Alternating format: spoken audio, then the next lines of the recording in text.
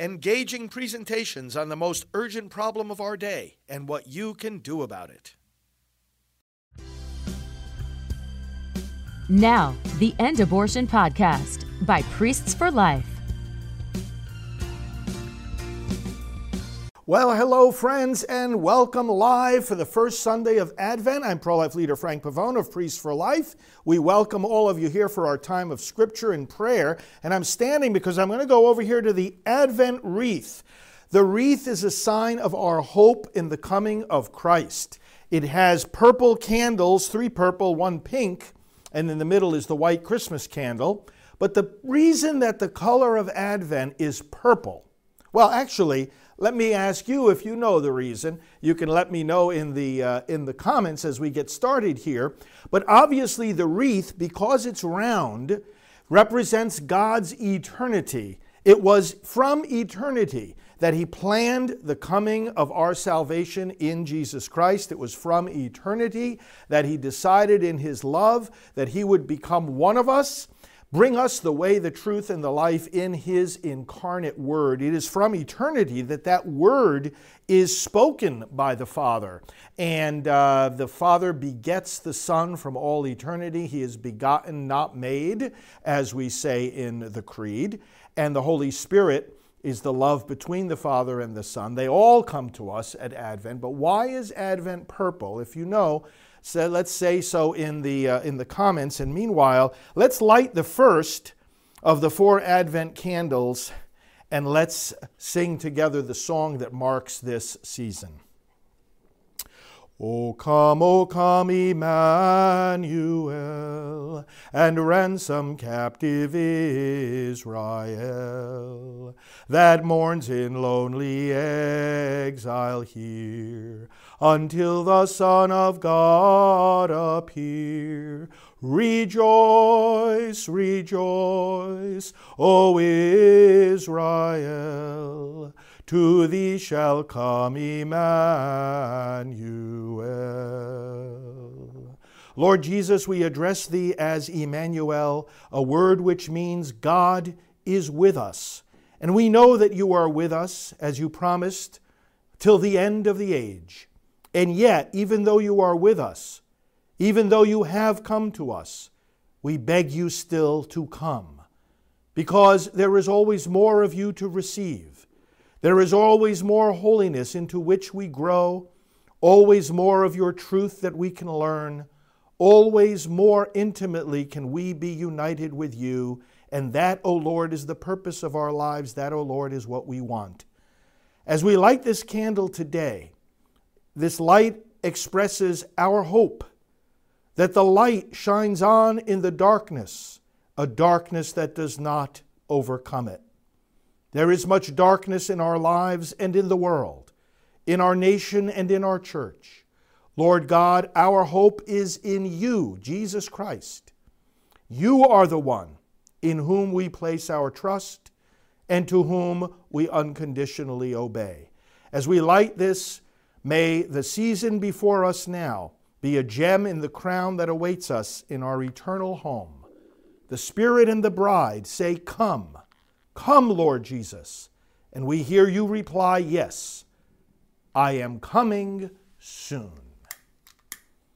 Rejoice, rejoice, O Israel, to thee shall come Emmanuel. It is purple, friends, the color of this season.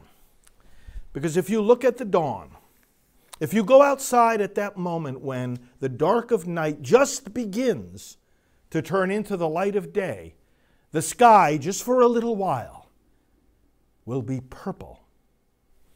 The purple of Advent signifies that the darkness into which sin has thrust us, the darkness that we live under the shadow of death, is in fact turning to the light of Christ. The darkness is not permanent. Only light is permanent. And that light overcomes darkness as Christ Jesus comes into the world and into our lives. We have prayed, we have lit this first Advent candle. So let us now read from the prophet Isaiah. You, Lord, are our Father, our Redeemer. You are named forever. Why do you let us wander, O Lord, from your ways, and harden our hearts so that we fear you not? Return for the sake of your servants, the tribes of your heritage. Oh, that you would rend the heavens and come down, with the mountains quaking before you. While you wrought awesome deeds we could not hope for, such as they had not heard of from of old. No ear has ever heard, no eye ever seen, any God but you, doing such deeds for those who wait for him. Would that you might meet us doing right, that we were mindful of you in our ways.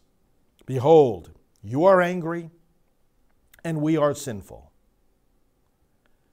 All of us have become like unclean people. All our good deeds are like polluted rags. We have all withered like leaves, and our guilt carries us away like the wind. There is none who calls upon your name, who rouses himself to cling to you.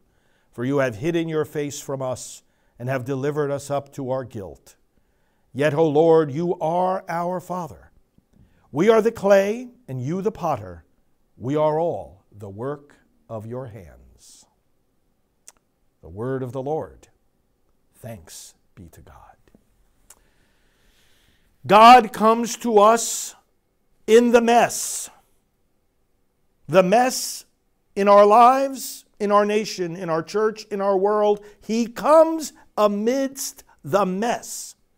This is what the Advent readings tell us. This is what today's reading tells us. This is what we need to understand if we're going to be steady in our spiritual lives, no matter what is happening around us. Because, brothers and sisters, sometimes the temptation is to say to ourselves, to say to one another, even to say to God, yes, Lord, I will be about the business of following you, of welcoming you, of repenting, of deepening my spiritual life, once everything else clears up. You ever find yourself talking that way? Once this problem is solved, then I'll start paying attention to my spiritual life. Once this division or this confusion ends, then I'll be able to focus on the Lord. Once this relationship in my life is fixed, then I'll be able to attend to the things of the Spirit. No, it's the wrong way to do it. There's always going to be a mess. If it's not the one that you're dealing with today, it'll be a new one tomorrow. There's always going to be reason for anxiety. If it's not the problem that you're facing today, there'll be a new one tomorrow. Have we not learned this much in our lives? That we can't wait for clear and quiet waters. Yes, there are indeed periods of our life where there is amazing calm and peace.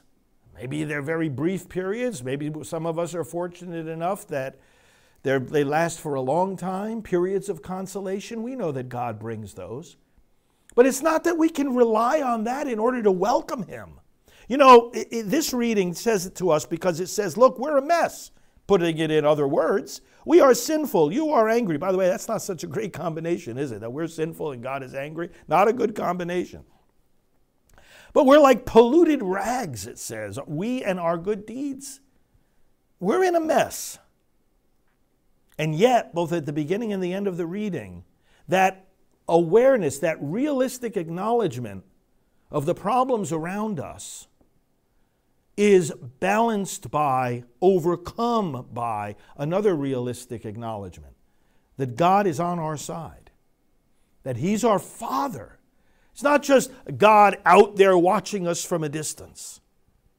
It's God our Father. He's not just our Creator. Father means he's sharing his life with us. He's sharing his love with us. Many people believe God exists, but they're not sure what he thinks of them. God has told us what he thinks of us. He's told us the kind of relationship he wants with us. And so this prayer from the prophet Isaiah here, the 63rd chapter, is a prayer of entrusting ourselves to the care of the one who's not just the Almighty, the All-Powerful, but our Father. And that's why he comes. A father who's being faithful to his call as a father doesn't abandon, doesn't go away. He comes. And he comes to deliver us. And notice the word of of hope at the end of the reading here. We are clay, you are the potter. In other words, this Father of ours is not just going to wish us well. This Father of ours can shape us in whatever way He wants. And if He's got us in His hands, remember, reminiscent of that song, He's got the whole world in His hands. If He's got us in His hands, He's got the whole world, the whole nation, the whole church in His hands. And yet it says just before that, you have delivered us up to our guilt. That's a scary phrase.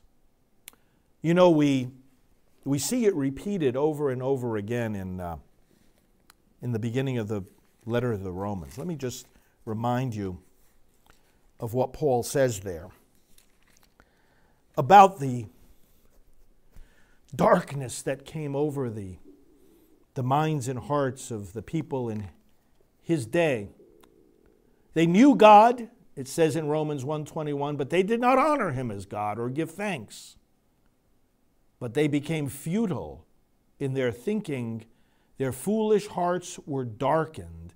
They exchanged the glory of the immortal God for images resembling mortal man. Then it goes on to say, therefore, God gave them up in the lusts of their hearts to impurity. Then he goes on a little bit later, verse 26, for this reason, God gave them up to dishonorable passions. And then he talks about same-sex relationships. And then he goes on further, they did not see fit to acknowledge God, so God gave them up to a debased mind to do what ought not to be done. Listen, God never changes in His love for us. God never changes in the call that He gives us to holiness. But there are times Scripture makes clear that in order to wake us up, to shake us up into repentance, God lets us have what we are looking for. In our misguided passions, in our forgetfulness of Him, God at various times shows us what the results are, what the consequences are of what we are foolishly choosing. Some people are, the word is always being spoken to us. The invitation is always going out to us to accept the gospel and to accept the law and the calling of God to a new life. Some people just consistently reject it. So God essentially says, for a period of time, okay, that's what you want, that's what you're going to get. And He lets us live with the consequences. Now, this should not be interpreted as He stops loving us or He gives up on us. He doesn't give up on us in the sense that He abandons us altogether. But what it means is that He chastises us by letting us feel the consequences of sin. That ever happened to you? Well, sometimes you hit rock bottom because God exactly wants you to see the foolishness of what you chose or of what you failed to choose. Remember when God says in Deuteronomy, I set before you life and death, blessings and curses, choose life. He's talking about choosing the life of His covenant. He's also talking about choosing life in the sense of choosing to say yes to human life rather than to destroy it by things like abortion. And He gives us this choice, choose life or death, choose the way of following me or of rejecting me, but He doesn't let us choose the consequences. We choose the path, but we don't get to decide where it leads. Once we choose the path, where it leads has already been decided. That's why He says you choose life and blessings, because that's what choosing life leads to. Or choose death and curses, because that's what choosing death leads to. You don't get to reconstruct the path. You only get to choose it. So God says here, or Isaiah says, Lord, you've delivered us up to our guilt for a time. Once it gets bad enough, once we experience the pain of going off our own way instead of God's way, well then, maybe then we're ready to hear His word. It's like the prodigal son, right? The parable of the prodigal son. God gave him up to his lustful desires, his wayward choices. And so, until he ended up like, what am I doing here? I can't even get anything to eat. I'm going to go back home to my father. You had to get bad enough. It's true for a nation too. You know, I often talk on my weeknight program, Praying for America, which I hope you tune into every weeknight on these same channels. It's got to get bad enough sometimes for a nation to make the right voting decisions. The Catholic bishops said this in their document, Living the Gospel of Life. You know what they said there? We get the public officials we deserve. Their virtue or lack thereof is not only reflection on them, but on us. You have hidden your face from us, the reading says. You have delivered us up to our guilt. Are things destructive now in America? Have we got problems at the southern border? Do we have problems with abortion on demand policies being forced on us? Do we have problems with indoctrination of our children in the schools? Do we have problems with wars all over the world because of incompetent leadership in America? You have delivered us up to our guilt, O Lord. He gives us what we choose. He lets us experience the consequences of our mistaken choices. But that doesn't mean he's abandoning us. He's still coming to us. He's still calling us. We have Advent now. We have the candle lit. We have the hope of Christ coming. And brothers and sisters, he comes to us in the midst of the mess, in the midst of our sinfulness, in the midst of our guilt. Don't wait for the perfect time. Don't wait for the perfect time to welcome the Lord. Welcome him now. In the midst of confusion, doubt, even desperation. Welcome him now in the midst of division and confusion and wars. Welcome him now. He knows the right time to come. He comes in the midst of the mess. You know where this is reflected too? We'll hear it later in Advent. The gospel of the genealogy. Abraham, starts with Abraham and it goes through to David and 14 generations. From Abraham to, it's the beginning of Matthew's gospel.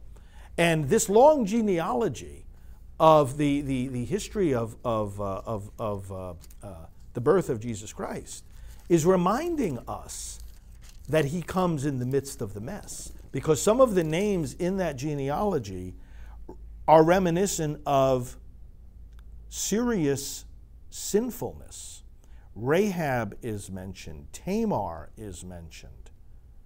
People who gave themselves over to prostitution or pretending to be a prostitute, in the case of Tamar. Uzziah is mentioned. Uzziah, I'm sorry, I meant that in Uzziah. Uriah, father of Solomon by the wife of Uriah, was David. King David killed Uriah in order to have Bathsheba, his wife, committed adultery and murder. And yet, God was faithful to the promise that a descendant of David would be on the throne forever, the Lord Jesus Christ. God comes in the midst of our guilt and of all the messes that our sins create. We're in the culture of death right now. We're in a culture of abortion. Some, in their obtuseness of spirit, are continuing to cling to the notion that freedom, choice, health care, and constitutional rights include the dismemberment of a little baby. And what does God do? We get the public officials we deserve. We get the public policies we deserve. Unenlightened choices. Choices inspired by passions, lust, and death end up wreaking havoc among us. It's in the midst of this moment now that we say, "Come, Lord Jesus. Come into this darkness." We don't wait for the perfect time to ask for his coming. We ask for his coming precisely amidst the darkness, and then the light shines upon us. Let's turn to him in prayer. Come, Lord Jesus. We have begun this new season of grace. We have begun this new year of the church's liturgy. We have begun a renewed time of recognizing, first of all, how much we need your coming, recognizing how much bad choices have ruined our lives and our nation, our church, and our world. Lord, we live amidst confusion. We live amidst confusion fostered sometimes by church leaders. We live amidst times of violence, terrorism, and yet we know that your coming is as sure as the sunrise. Lord God, as we light the Advent candles, as we see the Advent wreath, as we see the Christmas decorations going up, which remind us of your coming, may we be encouraged. May we be filled with hope that life triumphs over death, truth over falsehood, grace over sin. And may we in our lives, Lord God, echo that victory, implement and act according to that victory, and pass it along to our children and their children. Bless us, Lord, with new Advent hope. In that Advent hope, Lord God, we ask for the answering of all our prayers, the granting of all our intentions, the fulfillment of all our needs, whether they be for health, wisdom, good choices, consolation in the midst of sorrow. Grant to us, Lord God, what we ask in faith. And now we sum up all our prayers by praying in the way that Jesus himself has taught us. Our Father, who art in heaven, hallowed be thy name. Thy kingdom come, thy will be done on earth as it is in heaven.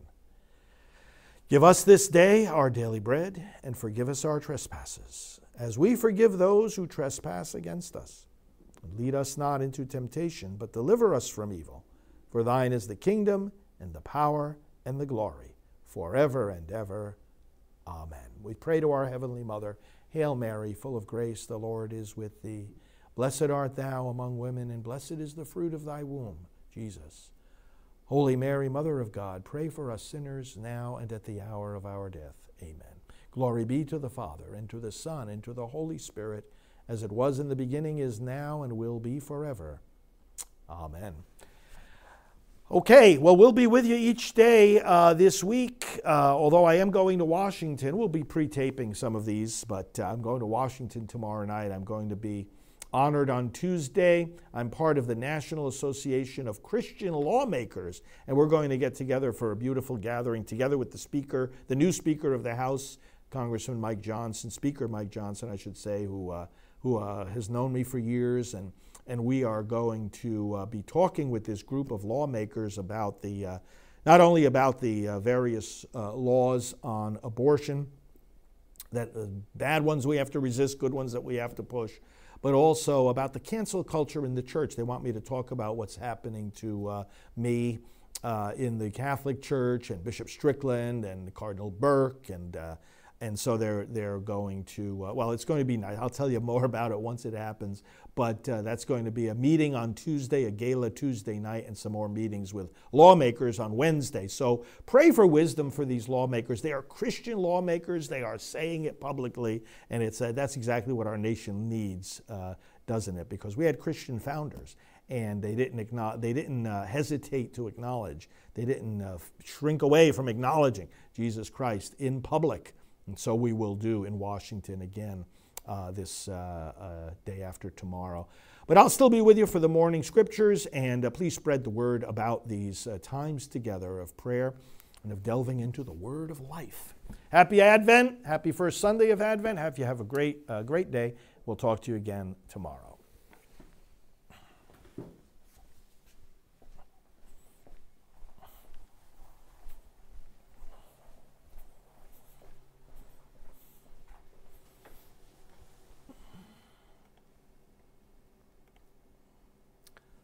Priests for Life is an extraordinarily fine group, and I don't say that in order to make anybody feel better or flatter anyone. It's an unusual and a very unique group in that most of the priests whom I have encountered across this country, and indeed around the world, shy away from the subject of abortion. They somehow want to keep it under the rug and only pull it out when they're ordered to. In my own experience as a Catholic convert for the last several years, I've attended a great many masses and listened to a great many homilies, and I believe in 3 years I've listened only to one homily on the subject of abortion, and that was here in St. Patrick's Cathedral. Other than that, priests seem not to want to talk about it. And Priests for Life is the Paul Revere of this whole gestalt, that Priests for Life are riding around trying to galvanize the rest of the clergy into getting engaged in what is one of the most appalling revolutions of the 20th century. And I am enormously grateful to them and admire their work enormously, but unfortunately I believe that there are not enough, that Priests for Life should have a staff 20 times what it has now. Dr. Teresa Burke, founder of Rachel's Vineyard and pastoral associate of Priests for Life. The retreat model that I established for healing the trauma of abortion has grown throughout the world, serving hundreds and thousands of people in need. What began as a small husband and wife effort to help those who had suffered the loss of a child from abortion to heal in body, mind, and spirit has evolved into an international ministry that is now paving the way for new psychological and spiritually integrated approaches for treating other forms of traumatic experience. Our national team conducts trainings of clergy, counselors, and retreat site leaders worldwide, but we rely only on your help to keep this worldwide ministry going. Your support literally turns lives around. Can you give a generous gift today? Please go to rachelsvineyard.org/donate. Thank you, and God bless you. This has been the End Abortion Podcast. To learn more, to help end abortion, and to connect with us on social media, visit endabortion.net.